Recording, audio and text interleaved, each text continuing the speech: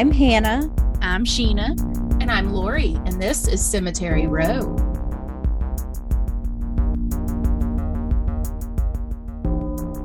Woohoo!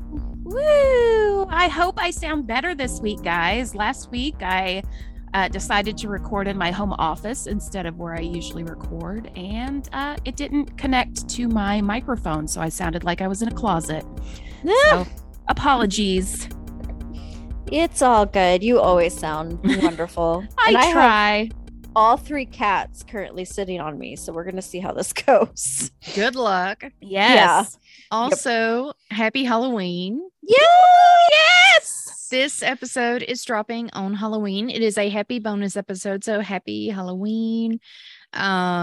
Please leave some candy out for the children or some toys and trinkets or something. And this is the one night of year I say you have to be nice to children. Hey. Sorry, and don't be like, okay, because this happens every year and I see it on like, am I the asshole? And like the advice columns. So if you live in a nicer neighborhood and the kids from outside the neighborhood come and trick or treat in your neighborhood, don't be a dick. Just give them candy. Don't be a dick. Just give them candy. Just be glad, just enjoy the camaraderie in the community. And I don't know, don't be a dick. And check the candy, obviously, but stoners are not going to give your kids their pot candy on purpose. On purpose. I paid $45 for a candy bar. I'm not giving that to anybody. No. I have been piecing it out like I'm in Soviet Poland. Okay. I'm like rationing that shit. It's probably gone bad because it's taken me a year to get through it.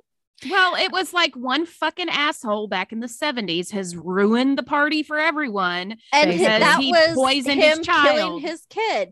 Okay. And here's the thing too, is I know that your cousins, uncles, stepmothers, baby daddies, sister-in-law found a razor blade in their candy or found drugs in their candy. No, they didn't. No, they didn't. They did not. If they had found a razor blade in candy at any time in history, we would have documentation of it in every newspaper out the wazoo. Exactly one person has poisoned somebody with candy, and that was him killing his kids for life insurance. Yes. Yeah. So beware the giant pixie sticks. Oh my God. So my English teacher, one of my English teachers in high school, who was also our journalism teacher, she's what set me on my path. I don't know whether to thank her or curse her. Hi, Mrs. Wigington. I know you're not listening to this. But she always kept candy because she was also student council sponsor. So she had those giant pixie sticks. And so we would always be like, Miss Wigington. And she's like, okay, you can have one. But there was one girl, Jennifer. She had a little too much fun on the pixie sticks and we had to hide them because she was like a crackhead with pixie sticks. I'm still friends with her on Facebook. She's very sweet. She has like 5 kids. It's crazy. Oh, Lord. Put some of them back. Jeez. I know, girl. Sorry. I mean, I said I was going to be nice to children, and then here I am. Put them they're back. all literally like return them. Her clones. It is crazy. Terrifying. Okay. Enough about my high school classmates. Yeah. Listen, everyone's high school classmates are terrifying. Yes. I don't know where I was going with that. Speaking of terrifying, because really the only other news I have is either sad or kind of cool. So let's go with sad and then we'll try to go to something cool. I am really, really upset about actor Leslie Jordan's passing. Yes. Oh my God. I've loved him for forever. He was my favorite part of Will and Grace. His performance as Brother Boy in Sordid Lives, the movies and TV show. Oh my God. I mean, in Sordid Lives, he just, because he wants to be Tammy Wynette, he sings my favorite Tammy Wynette song all through, and it just gives me life. And I'm just gonna miss that man so much. He was so I funny. know. And he got Um, us through early lockdown. I mean, Yeah, he was a rock star. yeah, for sure. So He I'm was really sad about his passing. he was the best. Very So sad. yeah, all the love to him and his family. To lighten things up really quickly, I wanted to mention I went to Nashville, not Halloween weekend because this time travel's not possible yet. Um, but the weekend before Halloween, I went to see Jason Isbell and Amanda Shires at the Ryman. So shout out to them for being amazing. But also, my friend Chrissy and I, shout out Chrissy, went to, first of all, a quilt show, which was radder than you might expect. And then we went to Spring Hill Cemetery in Nashville. Now, let me say, I've been to a couple of cemeteries in Nashville, but this was technically my second time at Spring Hill. And like, as soon as you go in, there's all of these like huge country music stars right there, like Kitty Wells and her husband, and Earl Scruggs and Hank Snow, Roy Acuff, like some of the big wigs that really got the country music genre up and going. But what was funny was toward the back, Chrissy was like, while I was out there taking pictures of other dead people, Chrissy was like, "Oh, what's that back there?" And I was like, "Oh, I forgot to tell you, that's the Tennessee Pride Kid." So if you eat Tennessee Pride sausage, or if you know what that is, there's a little boy on the logo, whatever, that looks like he's going fishing. They have the whole Tennessee Pride family is buried at this cemetery in Nashville, and they have a monument up of the Tennessee Pride Kid. Like, of all the things to see in a cemetery, it's the Tennessee Pride Kid. And it just, I don't know, it made my life. And then it turns out the guy that started Tennessee Pride's also just kind of a hottie. And so that was... Tennessee Pride is some damn good sausage. It is. And so I was like, that's just cool. Like, okay. And then the cemetery, also out there at the cemetery, there were a lot of other music people that I love. Floyd Kramer, who's an incredible pianist, is out there, and Keith Whitley, the country music star, who is going to be inducted into the Country Music Hall of Fame this year. Oh, bless him. And my favorite, who I almost cried over, was Bobby Hebb. He wrote and recorded a song called Sunny in the 60s, and it may low-key be my favorite song of all time, and I collect covers of it because #nerd. And God, that was so cringy, wasn't it? I bet every Gen Z kid was like, "Oh God, she said hashtag." Oh. Anyway, when we were your age, it was the pound sign. Yeah, Yes. exactly. But yeah, either way, I got to see Bobby Hebb's grave, and that was very important to me. But either way, I just wanted to say, hey, I've been to a cemetery lately that was not Elmwood, and it was wonderful. And Love it. good times. Yay. So either way, happy Halloween again. This week we are bringing you a bunch of stories. So this is Spooky Storytime Hour. Yes. Yes. With the Cemetery Row Girls. I don't know who's going first. Okay. We didn't determine that. Yeah, that's what I was thinking. How many do you have, Hannah? I'm like re-looking at what I've pulled, and I'm thinking maybe 2, at the most 3. Okay, so I have 3. So why don't I go first, then Hannah, then Sheena, Cool. and then we'll go back to and just wrap it up that way. Yeah, that works. Okay. Cool.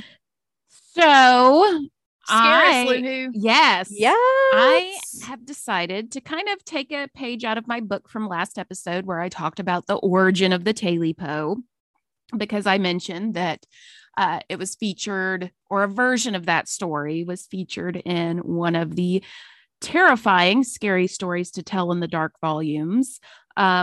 And I've decided I was just going to read some stories from the Scary Stories anthology that were absolutely terrifying to me as a child.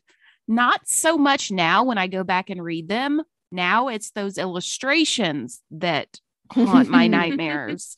So we're going to start with a story from Volume 1. Alvin Schwartz was the author of these stories.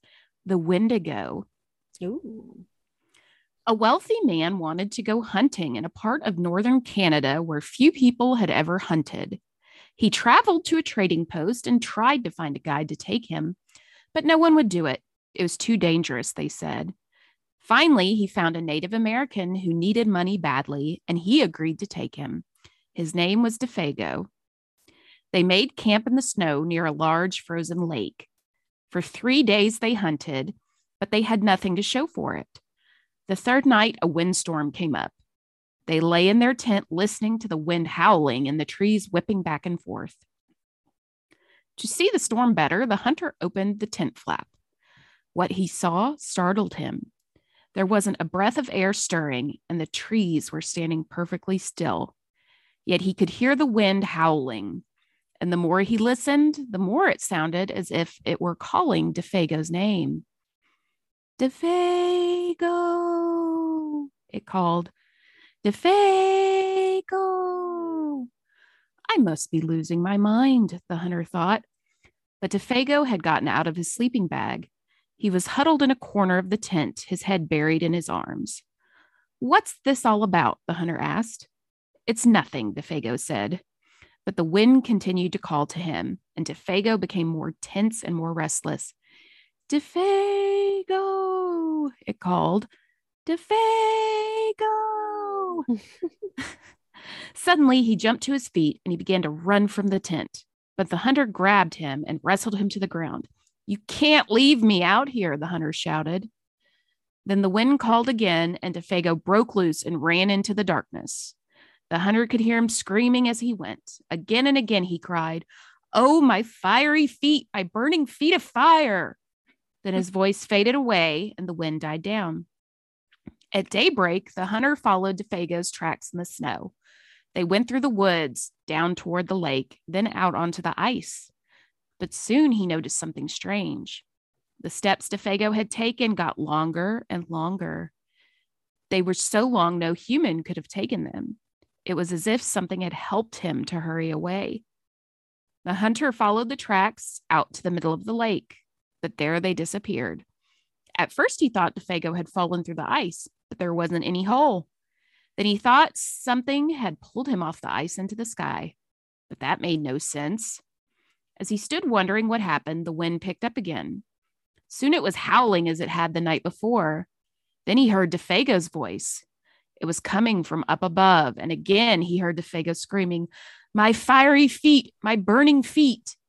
But there was nothing to be seen. Now the hunter wanted to leave that place as fast as he could. He went back to camp and packed. Then he left some food for DeFago and he started out. Weeks later, he reached civilization. The following week, he went back to hunt in that area again. He went to the same trading post to look for a guide. The people there could not explain what had happened to DeFago that night, but they had not seen him since. Maybe it was the Wendigo, one of them said, and he laughed. It's supposed to come with the wind. It drags you along at great speed until your feet are burned away, and more of you than that. Then it carries you into the sky and it drops you. It's just a crazy story, but that's what some of the natives say. A few days later, the hunter was at the trading post again. A Native American came in and sat by the fire.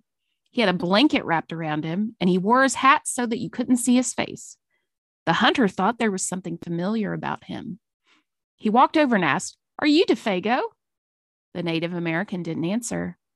"Do you know anything about him?" No answer. He began to wonder if something was wrong, if the man needed help, but he couldn't see his face. "Are you all right?" he asked. No answer. To get a look at him, he lifted the man's hat. Then he screamed. There was nothing under the hat but a pile of ashes. Ooh. The end. Yes. Jesus. Good choice, Luhu. Yes, not a version of the Wendigo story I've heard. And I mean, who in their right mind would go hunting somewhere where it would take you weeks to get back to civilization?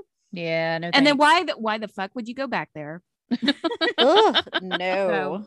So yes, that is story number 1. So Hannah, what you got for us? Okay. So I know we discussed being nice to children, but we're going to go into some creepy children here. Oh, of course you are. This one's a pretty internet famous one, but I do enjoy it. Cool. My daughter woke me up around 11:50 last night. My wife and I had picked her up from her friend's birthday party, brought her home, and put her to bed. My wife had gone to sleep, and I fell asleep watching the baseball game. Daddy, she whispered, tugging at my sleeve. Guess how old I'm going to be next month? I don't know, sweetheart, I said as I slipped on my glasses. How old? She smiled and held up 4 fingers.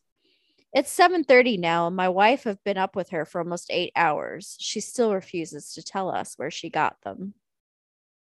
Oh, nice. Good one. I saw that one going. Oh my goodness. Okay, and this is second one, more creepy children. Yay. I hate it when my brother Charlie has to go away.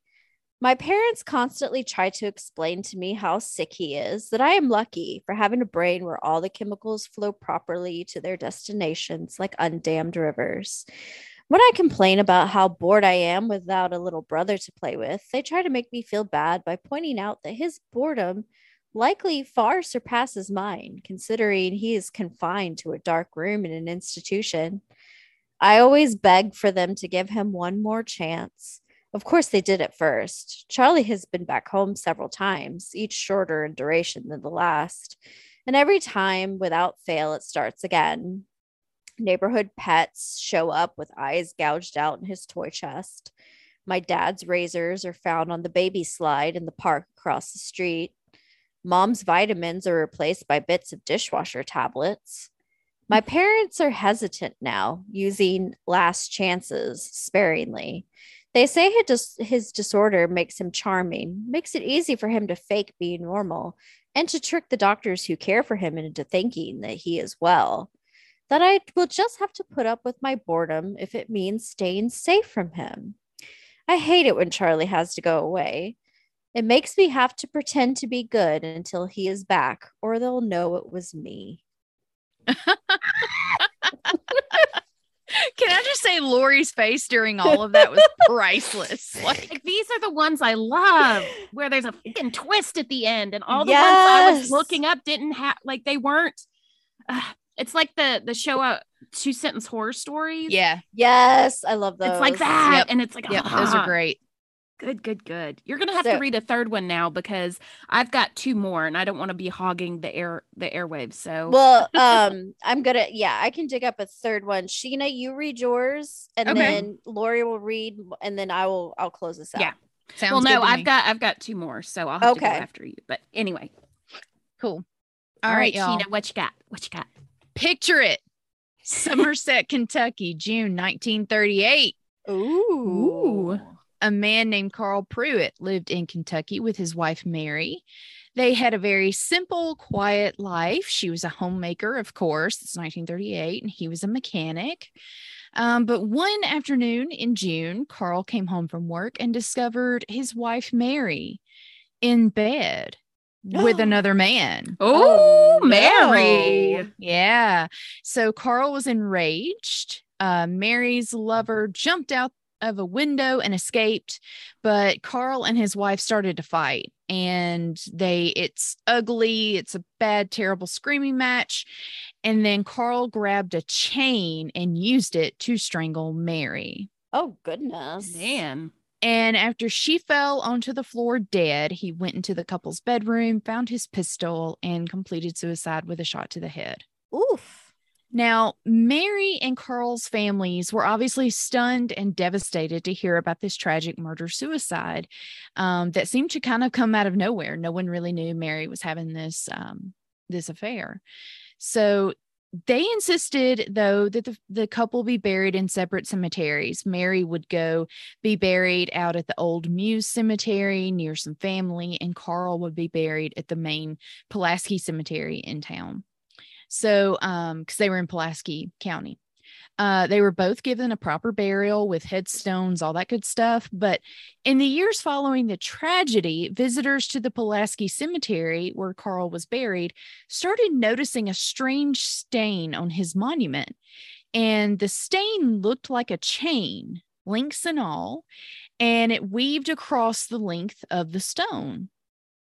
So as the years passed, obviously, Carl's tombstone and this terrible murder or suicide turned into a bit of an urban legend.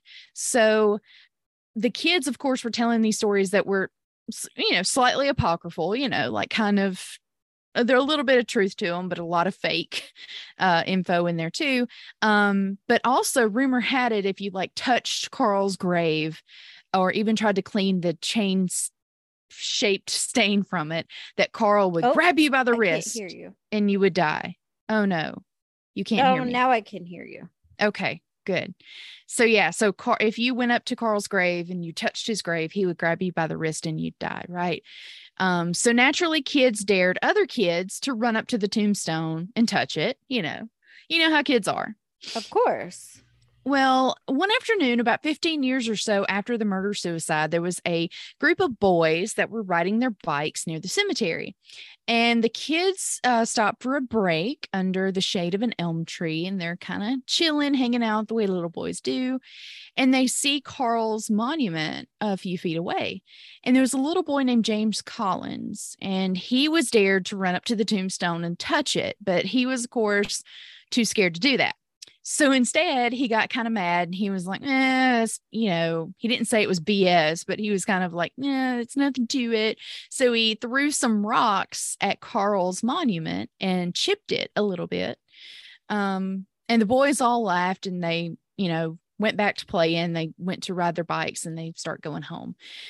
But James, on the way home, his neighbor saw him yelling as his bike just sort of went out of control on the sidewalk. Like he couldn't stop it. Seemed like his brakes were out. And before anyone could get to him, James's bike ran into a tree and the sprocket chain tore loose and somehow wrapped around James's neck and strangled him. Oh, man, this is some Final Destination shit. No kidding. So James's friends were horrified, obviously, at what happened to their friend, but they insisted that this was because of Carl, that he had messed with Carl's grave. And so clearly this was Carl's revenge. Well, of course, a lot of the adults in town are like, yeah, sure. But James's mother, who was also named Mary, by the way, she didn't handle her son's death well at all, as you can imagine. And she didn't understand how a simple bicycle accident could have ended the way it did. So a week after James's death, in a fit of rage and grief, she went out to the cemetery one night in the middle of the night, and she's sobbing and she's upset. And she starts attacking Carl's monument, thinking, this is what caused her son's death. And she's got the family axe and she's just going to town on it, like, screaming. The family axe. Everyone has one. Yeah. Don't you? I mean, well, they did in the 40s because, I don't know. It's the 1940s. Either way. So the stone was really damaged and Mary was just sobbing. She just couldn't do it couldn't hack it anymore. Literally. You know what I mean? She physically was worn out. So she's just like, I give up. I go home and whatever.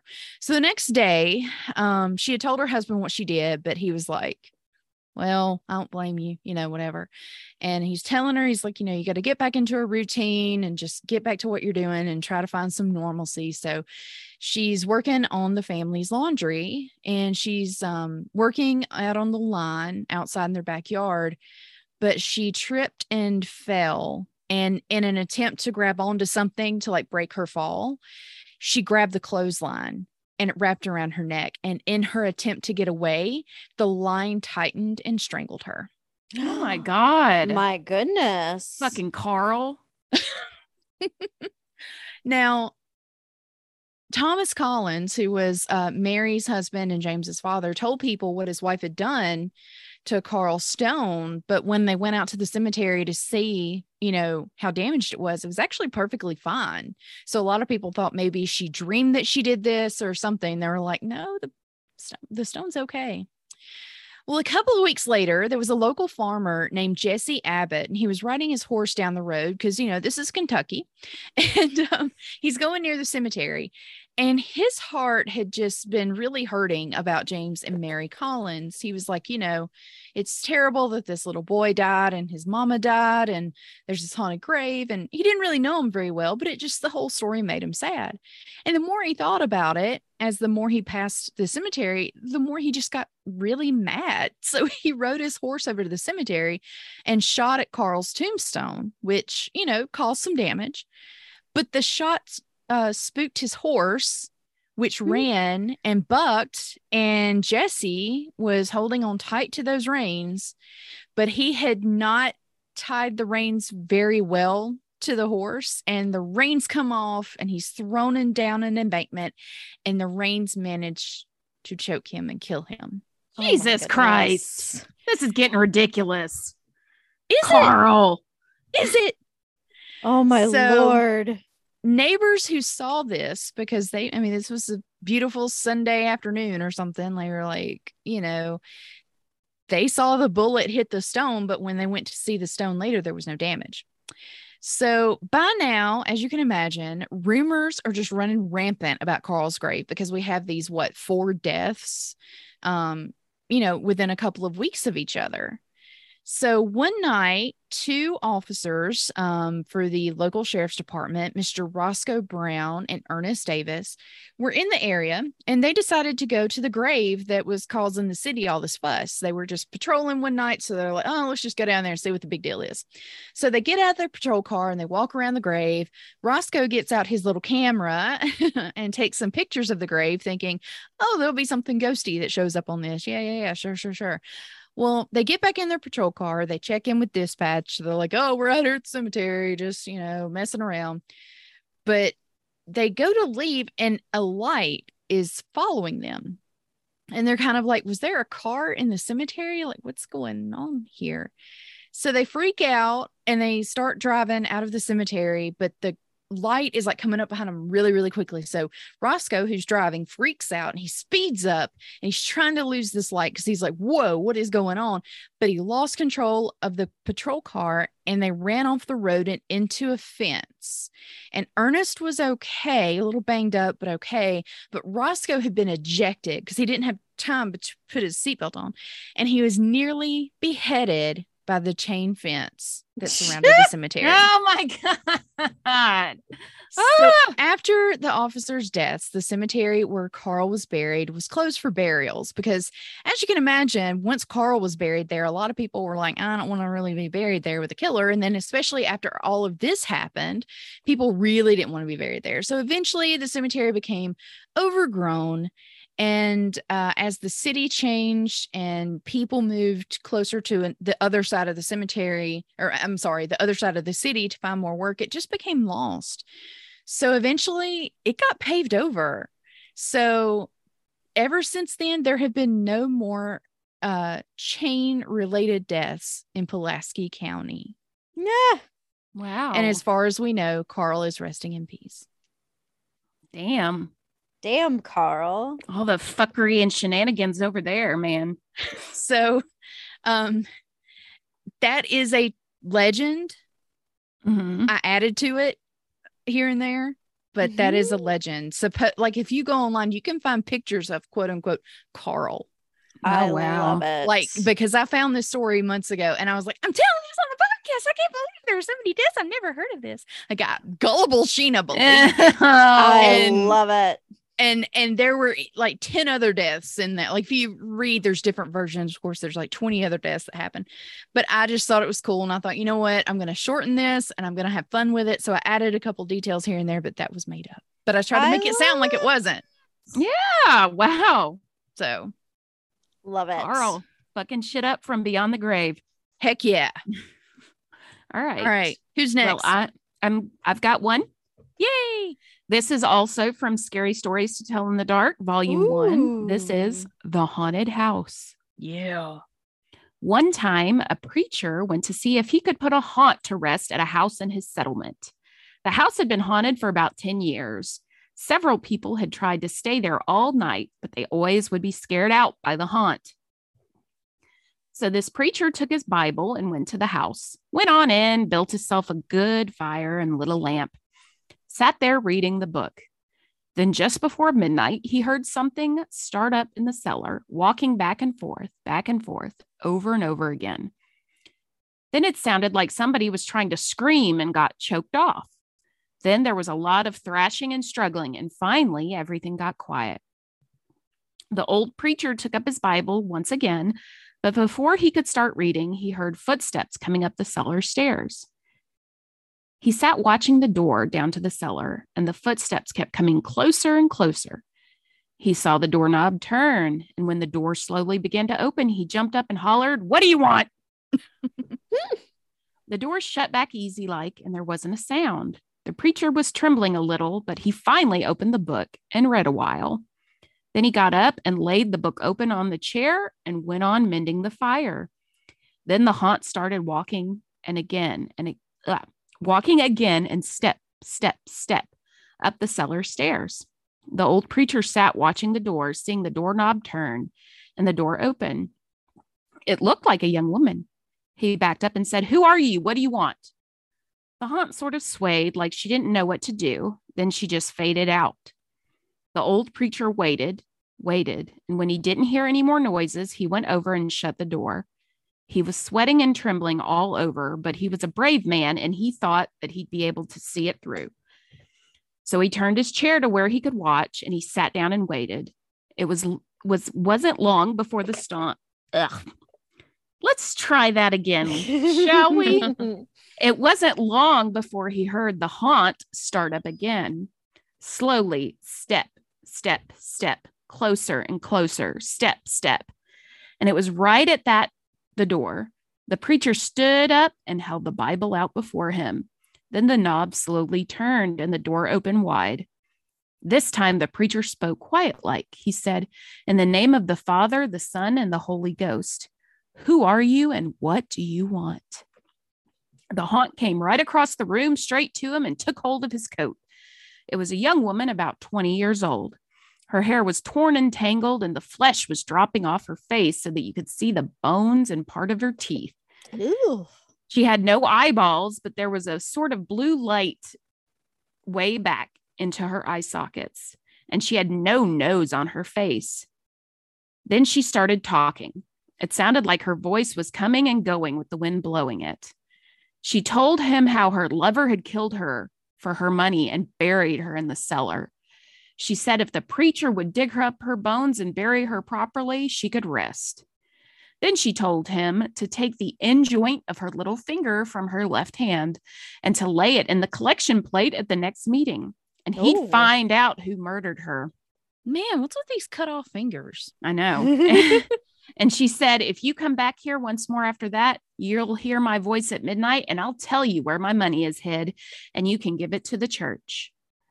The haunt sobbed like she was tired, and she sunk down toward the floor and was gone. The preacher found her bones and buried them in the graveyard. The next Sunday, the preacher put the little finger bone in the collection plate, and when a certain man happened to touch it, it stuck to his hand. Ooh. The man jumped and was rubbed and scraped and tore at the bone, trying to get it off. Then he went to screaming like he was going crazy. Well, he confessed to the murder, and they took him to jail. After the man was hung, the preacher went back to the house one midnight, and the haunt's voice told him to dig under the hearth rock. He did, and he found a big sack of money.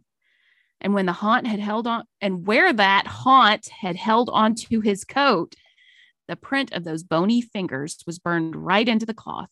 It never did come out. Ooh. Nice. I love it. All right, Nice Hannah, and did you find Yes. another one for us? I've got a couple of short ones. They're going to Yay. be super short. Yes. And terrifying. So gather around. Here for it. Okay. Any young folk who are listening, this one will talk about rolls of film. Back in the day, that is how we took pictures. And then we hoped that the person at Eckerd's or Rite Aid did not call the cops on us for whatever happened to be on those films. What kind of Yes. pictures were you taking? I wasn't doing anything wrong, but other people. Yeah. Okay, so this one, and this is from Creepypasta. So, a few months ago, a friend of mine who is an up-and-coming nature photographer decided to spend a day and night alone in the woods outside of our town. She wanted to get photos of the woods and wildlife as naturally as she could for her portfolio. She wasn't afraid of being alone, as she had camped by herself many times before. She set up the tent in the middle of a small clearing and spent the day taking pictures. She filled up 4 rolls of film on that trip. But when she got them developed, she saw 4 pictures that unsettled her. These 4 pictures were taken from inside of the tent of her asleep in the middle of the night. Nope. I've heard something similar to that where it's like you look at your phone the next morning and there's all these pictures of yourself asleep. Nope. Nope. That very concept is terrifying. Okay. Yes. And this one is also a creepypasta and it's called The Trap. If I have nightmares tonight, Donegan, I'm coming for you. In Berlin, after World War II, money was short, supplies were tight, and it seemed like everyone was hungry. At that time, people were telling the tale of a young woman who saw a blind man picking his way through a crowd. The two started to talk. The man asked her for a favor. Could she deliver this letter to the address on the envelope? Well, it was on her way home, so she agreed. She started to deliver the message when she turned around to see if there was anything else the blind man needed. But she spotted him hurrying through the crowd without his smoked glasses or white cane. She was naturally suspicious, so she went to the police. When the police paid a visit to the address on the envelope, they made a gruesome discovery. 3 butchers had been harvesting human flesh and selling it to the starving people. And what was in the envelope the man gave to the woman? A note that simply said, "This is the last one I'm sending you today." Oh, no. You both made the same face. Okay. That's a good one. I've got 2 more short ones. Okay. Cool. And these are, well, they're a little brutal. So sorry about that. You brutal? Me?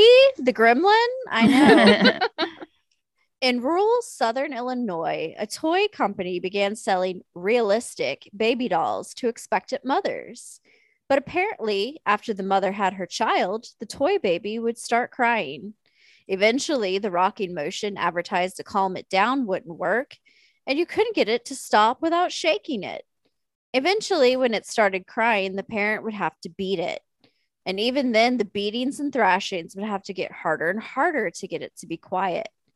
The only thing that seemed to shut the baby doll up was bashing its head against the wall to destroy whatever mechanism triggered the crying. On more than one occasion, though, neighbors called authorities to report child abuse, and when the police arrived, they found the bloody remains of infants smeared across the walls and the floor. In most cases, the mother couldn't understand why the police were there. She said that she'd just gotten rid of that stupid doll as she rocked a baby-shaped bundle in her arms. No. What? Okay. And one final one. This is called The Bad Dream.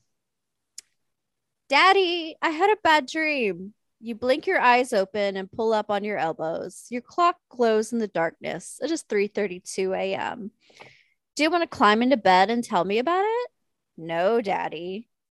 The oddness of the situation wakes you up more fully. You can barely make out your daughter's pale form in the darkness of your room. Why not, sweetheart? Because in my dream, when I told you about the dream, the thing wearing mommy's skin sat up. For a moment, you feel paralyzed. You cannot take your arms off your daughter. The covers behind you begin to shift. Ah! You're welcome. No. Well, we're going to end it with a really fucked up one that I know everyone is going to hate me for, but this was just, I couldn't. This was the one story that horrified me and just gave me just the worst nightmares. So you're welcome. This is the story Harold from Scary Stories to Tell in the Dark, Volume 3. More tales I love it. Your bones. When it got hot in the valley, Thomas and Alfred drove their cows up to a cool green pasture in the mountains to graze. Usually they stayed there with the cows for 2 months. Then they brought them down to the valley again. The work was easy enough, but it was boring. All day, the 2 men tended their cows. At night, they went back to the tiny hut where they lived. They ate supper and worked in the garden and went to sleep. It was always the same. Then Thomas had an idea that changed everything. "Let's make a doll the size of a man," he said. It'll be fun. It'll be fun to make, and we could put it in the garden to scare the birds." "It should look like Harold," Alfred said. Harold was a farmer they both hated. They made a doll out of old sacks stuffed with straw. They gave it a pointy nose like Harold's and tiny eyes like his. Then they added dark hair and a twisted frown. Of course, they gave it Harold's name. Each morning, on their way to the pasture, they tied Harold to a pole in the garden to scare away the birds. Each night, they brought him inside so that he wouldn't get ruined if it rained. When they were feeling playful, they would talk to him. One of them might say, "How are the vegetables growing in the garden today, Harold?" Then the other, making believe he was Harold, would answer in a crazy voice, "Very slowly." They would both laugh, but not Harold. Whenever something went wrong, they took it out on Harold. They would curse at him, even kick or punch him. Sometimes one of them would take the food they were eating, which they were both sick of, and smear it on the doll's face. "How do you like that stew, Harold?" he would ask. "Well, you better eat it or else." Then the two men would howl with laughter. One night, after Thomas had wiped Harold's face with food, Harold grunted. "Did you hear that?" Alfred asked. "It was Harold," Thomas said. "I was watching him when it happened. I can't believe it." "How could he grunt?" Alfred asked. "He's just a sack of straw. It's not possible." "Let's throw him in the fire, and that will be that," Thomas said. "Let's not do anything stupid," said Alfred. "We don't know what's going on. When we move the cows down, we'll leave him behind. For now, let's just keep an eye on him." So they left Harold sitting in the corner of the hut. They didn't talk to him or take him outside anymore. Now and then the dog grunted, but that was all. After a few days, they decided there was nothing to be afraid of. Maybe a mouse or some insects had gotten inside Harold and were making those sounds. So Thomas and Alfred went back to their old ways. Each morning, they put Harold out in the garden, and each night they brought him back in the hut. When they felt playful, they joked with him. When they felt mean, they treated him as badly as ever. Then one night, Alfred noticed something that frightened him. "Harold is growing," he said. "I was thinking the same thing," Thomas said. "Maybe it's just our imagination," Alfred replied. "We have been up here on this mountain for too long." The next morning, while they were eating, Harold stood up and walked out of the hut. He climbed right on the roof and trotted back and forth like a horse on its hind legs. All day and all night he trotted like that. In the morning, Harold climbed down and stood in a far corner of the pasture. The men had no idea what to do next. They were afraid. I'd say. They decided to take the cows down into the valley that very same day. When they left, Harold was nowhere in sight. They felt as if they had escaped a great danger and began joking and singing. But when they had only gone a mile or two, they realized they had forgotten to bring the milking stools. Get new stools, motherfuckers. Exactly. Neither one wanted to go back for them, but the stools would cost a lot to replace. Ugh. There really is nothing to be afraid of, they told one another. After all, what could a doll do? They drew straws to see who would go back. It was pace Thomas. on the roof, you morons. Exactly. "I'll Have catch they up ever with met you," Robert? he said. And Alfred walked toward the valley. When Alfred came to a rise in the path, he looked back for Thomas. He did not see him anywhere, but he did see Harold. The doll was on the roof of the hut again. As Alfred watched, Harold kneeled and stretched out a bloody skin to dry in the sun. The end. Justice for Harold. Those I guys love were love that jerks. one. They were assholes. Like poor Harold. And they were stupid. Yes. Yeah. Yes. They had it coming. If there They is had a it coming. supernatural scarecrow, you do not worry about the milking stools. No, No. you don't. You just make some or just sit on your butt and Right. milk them that way. Oh my lord. Like Mm-mm. do it like cheerleader style. Like somebody gets on all fours and you sit on their back. Yes. No, absolutely not. The illustrations are what really made these books just Yes, they were terrifying. so good.